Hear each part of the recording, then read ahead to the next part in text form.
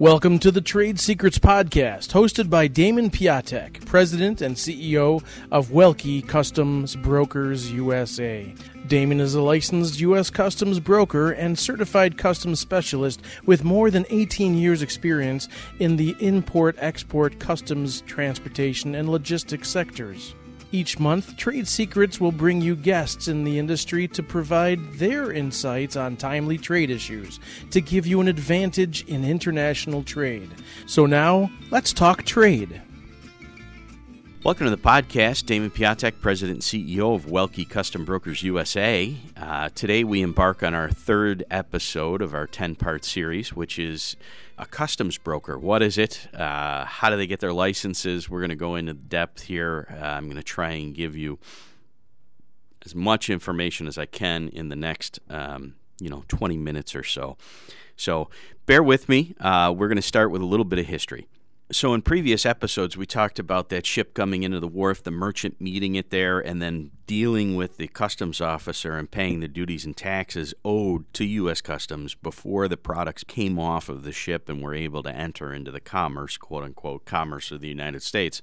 So what we look at now is as trade increased and those merchants bought more ships, it was more and more difficult for them to meet every ship at the wharf and meet the customs officer at every ship. So what they did is they invented the customs broker. So it was a person to deal or broker the deal between U.S. Customs and the merchant. That's where the customs broker name kind of comes from. So you give you a little bit of that history there. So as time grew on, as time goes on from the 1800s to now, we have many laws and regulations passed in regards to international trade. So our country was really built on international trade and continues to thrive today and is really the backbone of what we do, import and export here in the United States. So your customs broker used to be that person, but now they've become this wealth of knowledge, or they should be the wealth of knowledge. We'll talk about that in a little bit. But what happens is now companies rely on their broker, and they believe that the broker is responsible for everything. Oh, just give it to the broker. They'll take care of everything. The reality of the situation is your customs broker is more like your accountant. So, your tax accountant that files your taxes, they're not responsible for what you're doing and making, paying the right amount of taxes. That's completely up to you, and you really have to double check your accountant and make sure that everything that you gave your accountant is correct. Because if you give your accountant misinformation, then the accountant isn't liable for that. You are reliable for that as a company or an individual. Same thing happens with U.S. Customs. The customs broker is responsible for processing that shipment or processing the paperwork in a timely fashion with the knowledge of the facts that's presented to them in a timely fashion. So whatever's given to them, they have to present it properly to U.S. Customs, and it has to be done in a timely fashion. Outside of that, if you put on the paperwork that it's U.S. origin and your customs broker sends it to the United States Customs and says, okay, this is U.S. origin, but all the boxes are made in China, customs broker is not responsible for that.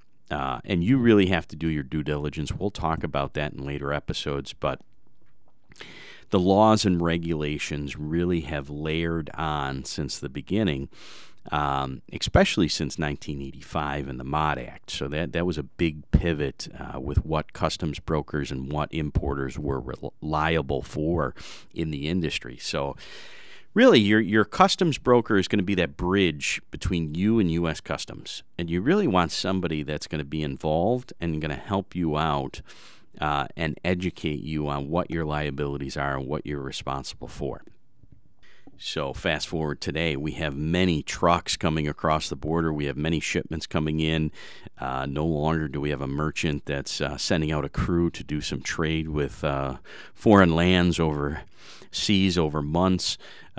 Very different trade atmosphere than before. We have many trade agreements. We have government agencies that have regulations over different products.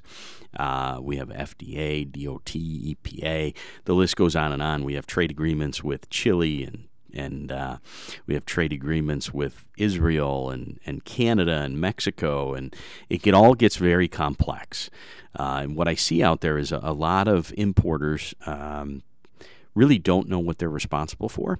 And we see a lot of what we call transactional customs brokers. So where did the transactional customs broker come in? So what happened in the industry is you had to have a licensed customs broker, which there's an exam that's administered by the federal government. You have to take that exam. About 75% of that is how to do a tariff classification. Previous episode we talked about that. And then the rest of it is the other regulations that are involved for Title 19 only. So that's only U.S. Customs regulations. There's nothing on the exam about FDA, EPA, DOT, any of those other regulations. So it's very important that you find a customs broker that's going to be kept up on regulations and has some internal education programs for their employees. So what we want to look at is so these transactional customs brokers that are out there, they look at it as part of the supply chain, which a customs broker really isn't part of the supply chain. Customs broker is more part of your compliance for your company, and compliance has become an integral part of a sophisticated company, because if that entry is filed wrong, or you're not taking care, you're not taking advantage of a trade agreement, or you're not following regulations, it becomes more costly to you than the price of an entry. So those transactional brokers came in because previously you had to have a licensed customs broker at every port, brick and mortar, very costly to expand your business. So there wasn't a lot of large customs brokers, so there you had, XYZ customs broker in Baltimore, you had ABC customer and, customs broker in Tampa, and so on and so forth. So what happened is these freight companies or small package companies started offering guarantees on delivery, and they started offering guarantees on international delivery across the border in the United States, so United States and Canada. With doing that, they lacked control over one piece of that supply chain, or what they thought was part of the supply chain, so which was the customs brokerage. So they would pick up a package in Canada, they would put it on their planes, they would fly it to the United States, and then they would have to wait for the customs broker to process the entry. Previously, before this just-in-time mentality came in, it would take a day or two for the customs broker to react, and then they'd file the paperwork, they'd go down to customs, they'd get it stamped, they'd bring back the stamp. So a very manual process, and it took some time. So these freight companies decided, we're going to buy customs brokers and we're going to do it ourselves because it's just an ancillary service that we can offer, and it's a transaction. So these freight companies that went out and bought customs brokers looked at it as a transaction. So very similar to delivering the freight. They would pick up the freight at point A and deliver it to point B, and they were done. So they looked at customs brokerage as just this little hurdle in their way to guarantee delivery of their product. So to pick it up at point A and deliver it at point B, they looked at the data for customs the same way. Oh, look, we could buy a customs broker. All we have to do is process this paperwork, which is take the stuff that's on the invoice, type it into a program, and send it to U.S. Customs, and we're done. So hear me out. I'm not saying anything bad against freight companies. All I'm saying is a freight company really isn't the best customs broker. So we have another type of customs broker. So we look at those. Those are the transactional-based customs brokers. There's also operational-based customs brokers in the industry. Now, what they are, they're just customs brokers. They do consulting. They do education. They do drawback. They help you do import programs. They'll help you write an import and export manual for the United States. They'll integrate parts. They'll help you look at, hey, I'm building a new product. Let's look at that ahead of time and make sure that we're taking advantage of trade agreements. Hey, we're importing parts from all over the world, manufacturing it here, and we're selling it to Australia. Well, wouldn't it be a good idea to take advantage of the Australia Free Trade Act? That, in essence, is what a customs broker is. It's not that little tiny piece of a supply chain that you think it is. It's really, as companies become more sophisticated, they're looking for that partner in international trade. So that's really what we have with a good customs broker or an operational-based customs broker. So we look at transactional-based. They look at it as like delivering a package, point A to point B.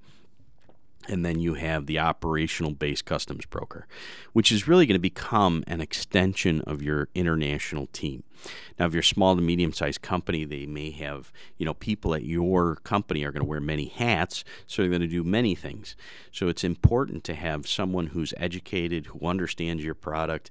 And really, we're moving into a time period now where we have to take the customs broker away from the border and move them into the boardroom to become a strategic partner with your company, so that, when you're doing product development, which like I mentioned before, you understand all the nuances of global trade.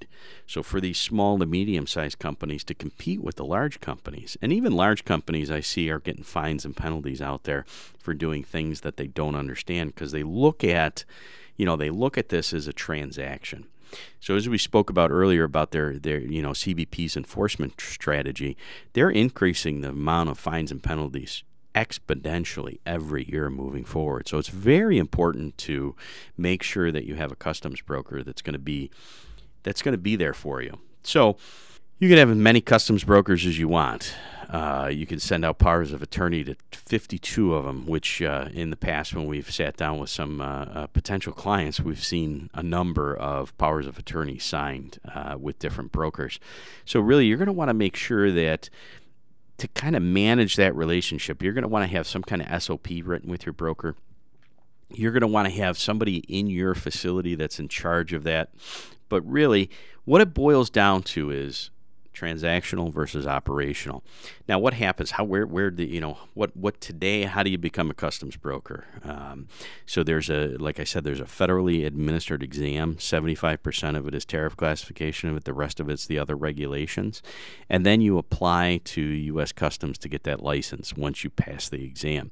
So that'll give an individual a license. And then if a corporation wants to go for a license, they're going to apply for a license as a corporation. So it takes about a year to do. And then you're good to go. You have to get a local permit, which the customs broker will have a local permit to be able to file entries in their port. Like here, we're in the Port of Buffalo, New York, so we can file entries in the Port of Buffalo. But we also have a national permit, which allows us to file entries at all 232 ports, and we have been approved for our remote location filing. So we can file entries at any port in the United States. So it's very important to make sure you understand who your broker is, what their education policy is, because once you get your broker's license, kind of a strange industry, you don't have to do any continuing education. So from the time you get your license, all you have to do is pay a $100 fee every 3 years to U.S. Customs, and you can keep it. So rules are changing at the speed of light now here in this, in industry. We have USMCA, which is a whole new trade agreement. We have, FDA comes out with new regulations on FSVP not too long ago. Things happen, and we're talking about Section 301 and 232 duties also that have happened recently. If you don't have a continuing education, you don't have a broker who's keeping up with education and has some kind of policy on that, you're going to be left in the dust. So that's kind of the ins and outs of customs brokerage. And then, we'll get into the liabilities of an importer soon. But, really thank you very much. Number 3 of a 10-part series. If you have any questions that, you'd like answered, more than happy to do that for you. We could do that on the podcast, or we can, I could do that offline in an email. Just send me your questions at Damon, D-A-M-O-N, at Welke, W-E-L-K-E, USA.com. Thank you for listening, and we'll be pushing forward in this 10-part series. Have a wonderful day. This has been Trade Secrets, the podcast hosted by Damon Piatek, President and CEO of Welke Customs Brokers USA. Thank you for listening.